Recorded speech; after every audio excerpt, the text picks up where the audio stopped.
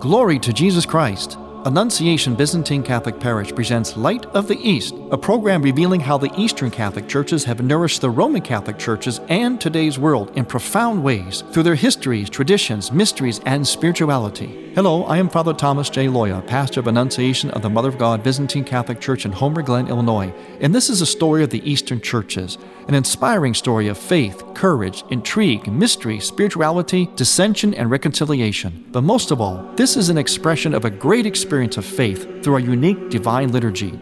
Join with me now as we look toward the Light of the East.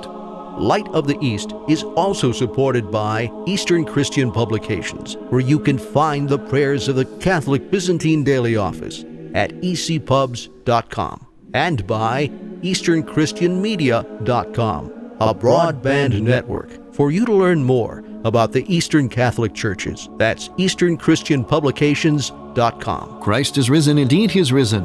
Welcome to Light of the East. I am Father Thomas Loya, your host. Very soon, I will no longer be greeting you with Christ is risen, because he will have not only risen, but ascended. In fact, that's coming up this week in the liturgical calendar. Ascension Thursday, 40 days after the resurrection of Christ, still celebrated on Thursday itself, on the 40th day after Pascha, the resurrection, celebrated on that Thursday in the Byzantine liturgical calendar and many other calendars as well, but not all calendars. Before we go any further, I want to thank those of you who have been listening and also writing to us. Most recently, Craig and Patricia Wagner. They are from Utica, Illinois. We've heard from them before, and we are always happy to hear from them again and again. And they thank us for our Light of the East program, which they say, may the Lord bless your work abundantly. And may God bless you abundantly for your abundant kindness to us, Craig and Patricia Wagner from Utica, Illinois. I also want to say hello and thank you to someone who I don't know if we've met before, but we're meeting actually in a sense through a book and through our radio program. His name is Archpriest Michael D. Kirkland. He is a priest of the Ukrainian Orthodox Church out of New Albany, Ohio. And out of the blue, I received a book that he wrote, a recent book called Being Catholic. But also I received a note in the book, and in it he said to me, your radio programs are wonderful. Pray for unity. God bless, Father Michael. Well, thank you, Archpriest Michael. I'm very impressed by that because I don't know if we've ever met. You are an Orthodox priest, and we always appreciate the fact whenever our brothers and sisters of the Orthodox faith do appreciate our program. And hopefully our message here, which is a message of unity, and that is the message, and apparently the personal mission of Archpriest Michael D. Kirkland, because he sent me a book he just wrote called Being Catholic, and on the cover it says, amidst scandals, a papal resignation, East and West separated for nearly 1,000 years, and the revolt of a Protestant Reformation. Being Catholic, those are in big words on the cover, that all may be one, what Pope and Patriarch must do to heal the Church of Christ in truth and humility. A new Pentecost for the one holy Catholic and Apostolic Church. A guidebook for unity and the new evangelization. And it also says, with blessings for the author from Pope Francis and Patriarch Bartholomew. Patriarch Bartholomew, of course, is the Patriarch of the Greek Orthodox Church. He resides in Istanbul, which used to be Constantinople, and before that, Byzantium. And that, of course, is where the great church of Hagia Sophia, Holy Wisdom, is. Although now it has been, of course, back in the 15th century, it was overtaken by Islam. It was turned into a mosque, and now basically it is a museum. But very, very worthwhile to go and see. Everyone should make a pilgrimage, even though it's not being presented or used as a church per se. Believe me, when you walk in there, as I did, together with some of my brother priests a few years ago, even though it's not a so-called church anymore, for us it truly still is. You can't take that away from it. And we walked into that church. We just very spontaneously did the sign of the cross and bowed. Probably could have gotten in trouble for that, but it was spontaneous. Because we know the spirit of John Chrysostom and the saints and the magnificent liturgies that went on there, that spirit is still there. It's still in the walls and the ceiling and the domes of that place. You just can't remove it. It was the most incredible, largest church ever wrought by the hand of man. Just magnificent church. Hagia Sophia, Holy Wisdom. Now, a little bit more about Archpriest Kirkland's book. He also says here, what is Catholic? You notice he's been using this word Catholic, one holy Catholic, then apostolic. What does he mean by that? What is Catholic? What did the early church, East and West together, really teach? What about married priests? The real presence of Jesus in the Holy Eucharist. Ordination of female deacons in common date to celebrate Easter and Holy Pascha. Why doesn't the West know about the yearly miracle of orthodoxy? The holy fire that comes down at Christ's tomb in Jerusalem, or the Virgin Mary's plea for unity in a Damascus, Syria apparition. Now, all in one book, the facts will astound you. So again, I want to thank Archpriest Michael D. Kirkland for sending me this book, and I will be looking through. I have been looking through it, and I will be, once I study it further and complete my study of the book, my enjoyment of it as well, I think we'll contact Archpriest Michael and have him on the program and to talk about his book and also talk about what he and I certainly have in common. We have a number of things in common, although I don't know what we really know each other per se, but we have in common certainly a desire that all may be one. The same desire of Jesus Christ as we all should have. That's why I'm sitting behind this microphone. That's why we have this program, Light of the East.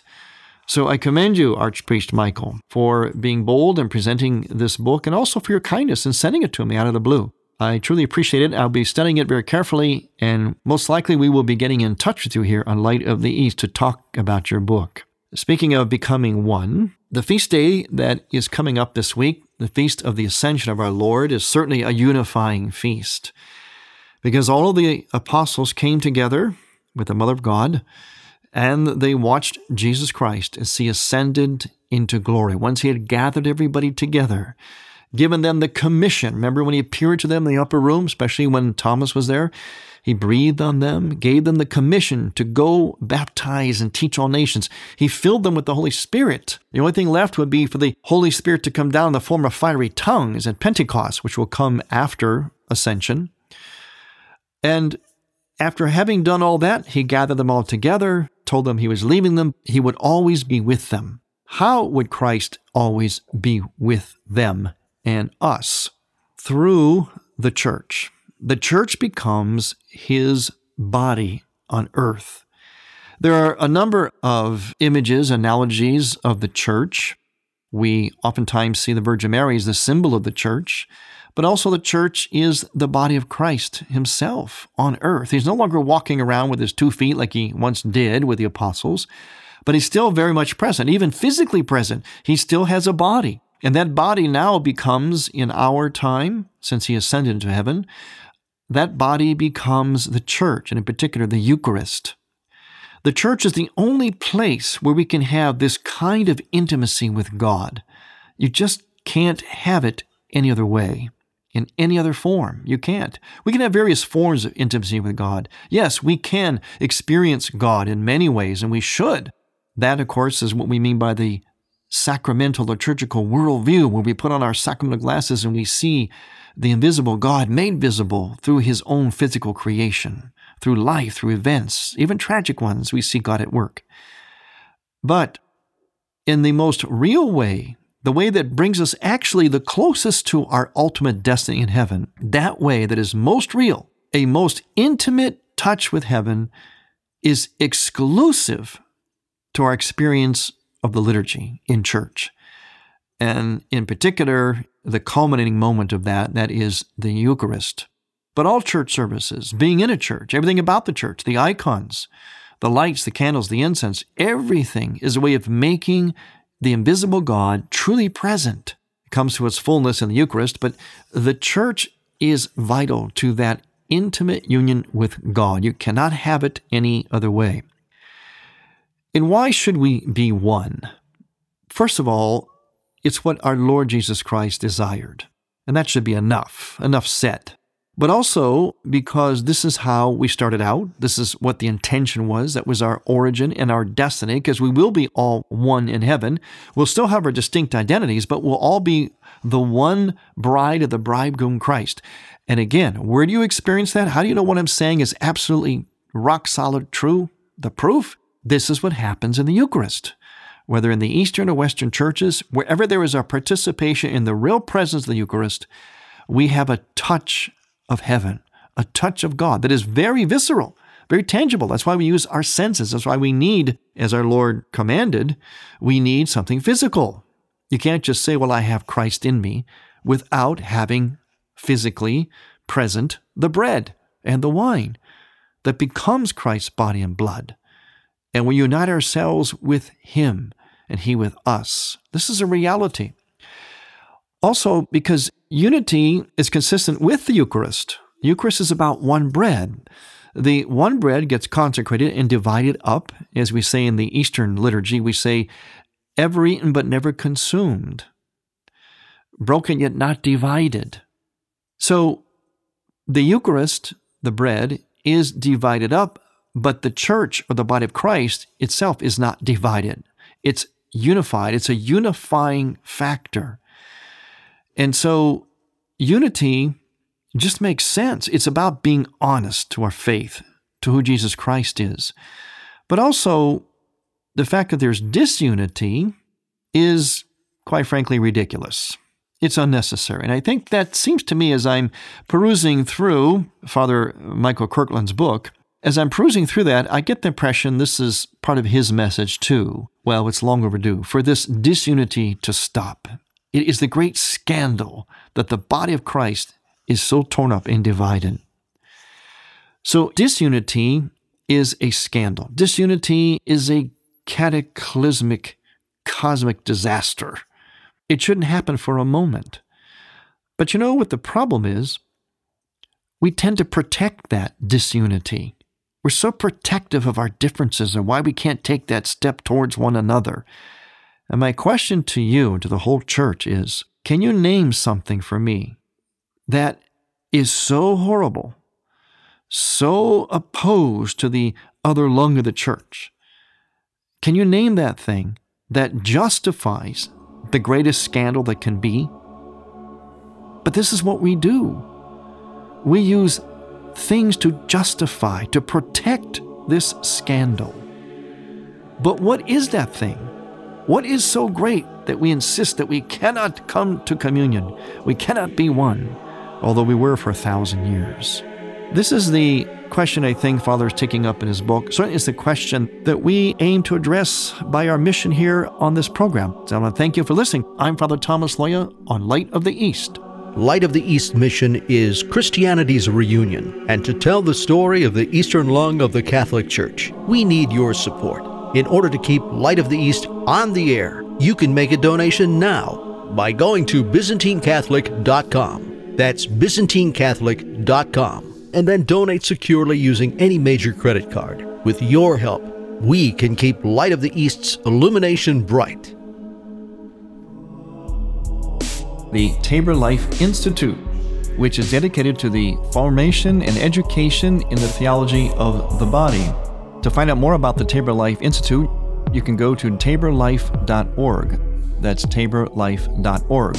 Especially if you're interested in conferences and retreats, in particular for youth, young adults, and also for those of you who speak Spanish. That's taborlife.org. You're listening to Father Thomas Loya on Light of the East.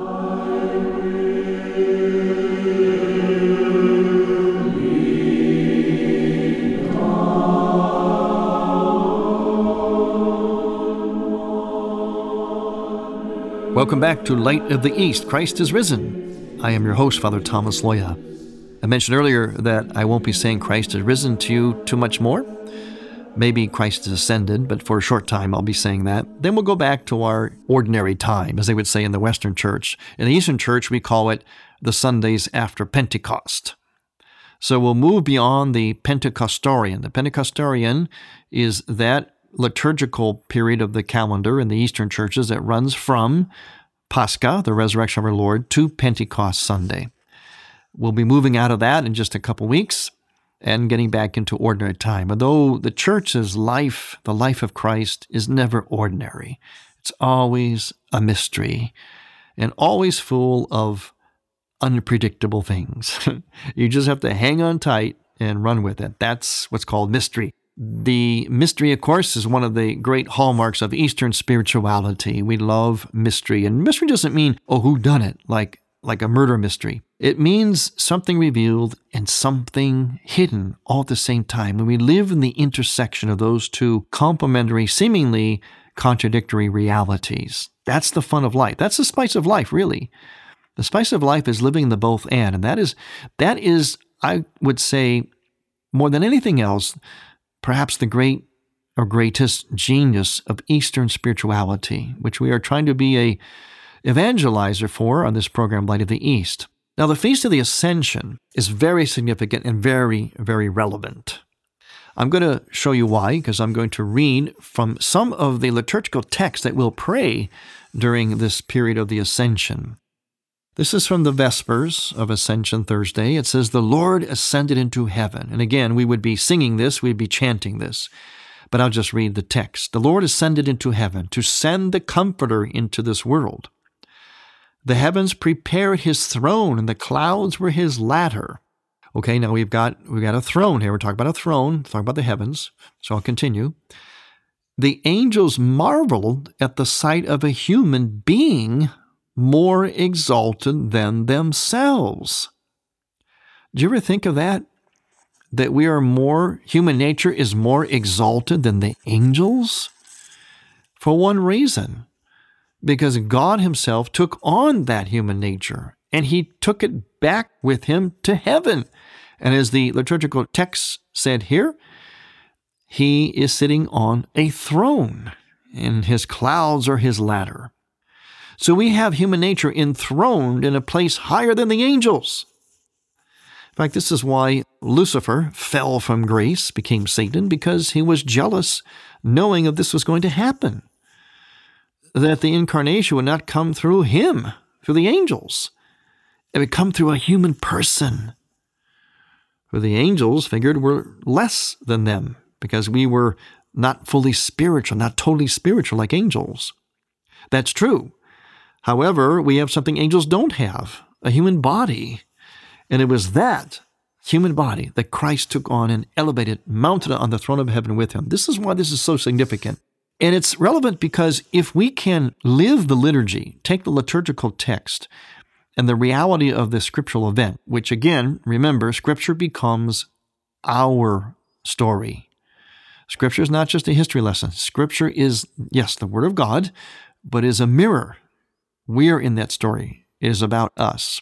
And if we learn to live that, learn it and live by it, well, it affects how we live then.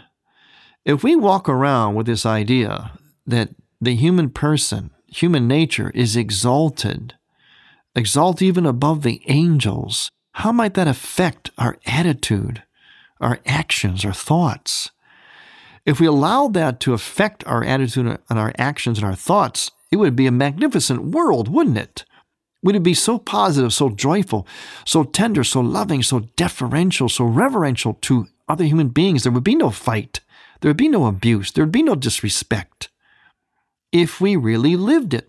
See, this is why liturgy, church, going back to what we said earlier, is so incredibly vital, because you get a message you don't hear anywhere else. And this message is a reality. You also get an immersion in that message so that you, in a sense, you walk out with it. Do you ever notice when you go to an Easter liturgy, when you come home, you smell like the church? You smell like incense? It's in your clothes? Well, that's good. That's part of this domestic church where we're supposed to take what we experience in church, where we touch God in a very kinesthetic, visceral, total level, and we're supposed to stretch that into our homes, like you're taking it with you, like you're stretching the church into your car, or if you walk to church, and you're putting it into your home, and also where you work and play and do everything. So what we experience in church and the scriptures that we read, the scriptural events that we immerse ourselves in through the liturgy are in fact supposed to determine our behavior. Let's look at some more of the text. Ascending in glory today from the Mount of Olives, Through your great love, you lifted up our fallen nature and enthroned it with the Father on high. So once again, there's yet another testimony in the text about this. I'll continue. Therefore, the bodiless powers were amazed and filled with awe at seeing your great love for all. Together with them, we who live on earth glorify your condescension to us and your ascension away from us. See, do you recall that word condescension? Well, if you listened to our programs a few months ago around Christmas time, you would have heard us say that. And that's how the Eastern churches refer to the incarnation, to Christmas, the great condescension. God had to lower himself in order to raise himself and raise us up with him. He had to first lower himself. The fathers of the church in the East call that condescension. Okay, the text continued. Together with them, we who live on earth glorify your condescension to us and your ascension away from us. Now we implore you, saying, through your ascension you have filled your apostles and your mother with a joy that surpasses every other joy. And through their intercession, make us worthy of the joy of your elect, for you are rich in mercy. Here's another text. You have renewed in yourself, O Lord, the human nature which had fallen in Adam into the very depths of the earth. In this day you are raised far above the principalities and powers of heaven. Having so loved human nature, you granted that it may be enthroned with you. In your compassion, you united it with yourself.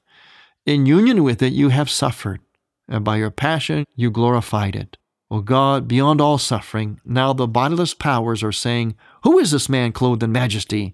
He is not only a man, but is indeed the God-man, for he possesses the appearance of both. And the angels, arrayed in splendid garments, encircle the apostles, saying, as Jesus the God-man is separated from you in his divine humanity, he shall come again to judge both the living and the dead. And he grants to all the faithful forgiveness of sins and great mercy. Notice how in these events, an angel was always the messenger. Remember the incarnation, the annunciation? And then again at the tomb, women at the tomb, angels met them and told them about the resurrection. And then now here at the ascension, angels once again appear. But this time they give a bit of a warning and a reminder to the apostles, but also to us as well, especially us, that there's nothing else that needs to be done now in God's plan of salvation except the ending. He has established everything according to his original intent of his whole plan of salvation. He has sent the Holy Spirit. There's nothing else that God is going to do. He's not in that way. Yes, God is active, of course, in our lives, in every moment, in every event, and so on. We're talking about in terms of, I'll call it a task of salvation, of the plan of salvation. All the tasks are done. And we await then the second coming.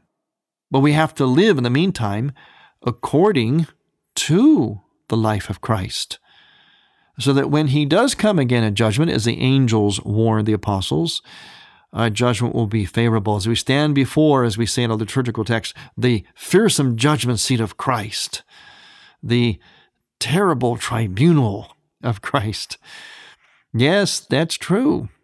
I was talking to some people recently, and they mentioned to me how so many of their friends really don't take the Last Judgment seriously, or judgment of any kind seriously. They don't take the fact that heaven is a challenge to get into seriously. This is a big problem today. But if we keep ourselves close to the liturgy, to the scriptures, the church, the life of the church, we will come to understand in the right way and hopefully be vigilant, be ready. One more point about the church's presentation on the ascension. The icons are always consistent with the liturgy and the liturgical text. The icon of the ascension is very interesting. It's very typical of that two parts of the icon, the hieratic and the narrative. The narrative is the story, what's happening on earth in the human form, and usually a lot of motion. Things are incomplete. They're always in process. And then above that, usually in the top half of the icon, is the hieratic. In other words, the more static, because they're perfect. It's Christ or the Virgin Mary, because they're in heaven now. They don't have to change anymore. And so the ascension icon has this division, this unity with division in the icons very, very clearly. It's a magnificent icon in which the angels are looking up and the apostles looking up, just as the liturgical text said to us. And they're wondering, who is this? What is this phenomenon that a human being, human nature, rises above the angels and is enthroned on the throne of heaven? It's magnificent faith that we have. Magnificently expressed in the liturgy and the iconography, the art, the life of the Church. Thank you for listening. I'm Father Thomas Loya on Light of the East. To hear Light of the East again, visit ByzantineCatholic.com and click on the Features and Programs tab, and on iTunes. Thank you for listening to Light of the East. We encourage you to tell a friend about Light of the East and to visit ByzantineCatholic.com. Light of the East is produced by ADC Media. More to Life with Dr. Greg and Lisa Popcak. More to Life is about living the Catholic difference in our marriages, our families, the way we approach life in general. It's about celebrating life and our Catholic faith and discovering all the ways God wants to bless us and help us be a blessing to others. More to Life with Dr. Greg and Lisa Popcak. Weekdays, 10 a.m. Eastern on EWTN Radio. Thank you for listening. Next week, we will return to the Light of the East. To learn more about Annunciation Byzantine Catholic Parish, visit our website, ByzantineCatholic.com, where you will also find an archive of all of our programs. In order to continue Light of the East with its mission of Christianity's reunion, we need your support with a donation. Any amount will be a blessing. Please make out a check to Light of the East Radio and send it to Light of the East, 14610 Will Cook Road, Homer Glen, Illinois, 60491. That's Light of the East, 14610 Will Cook Road, spelled WILL-COOK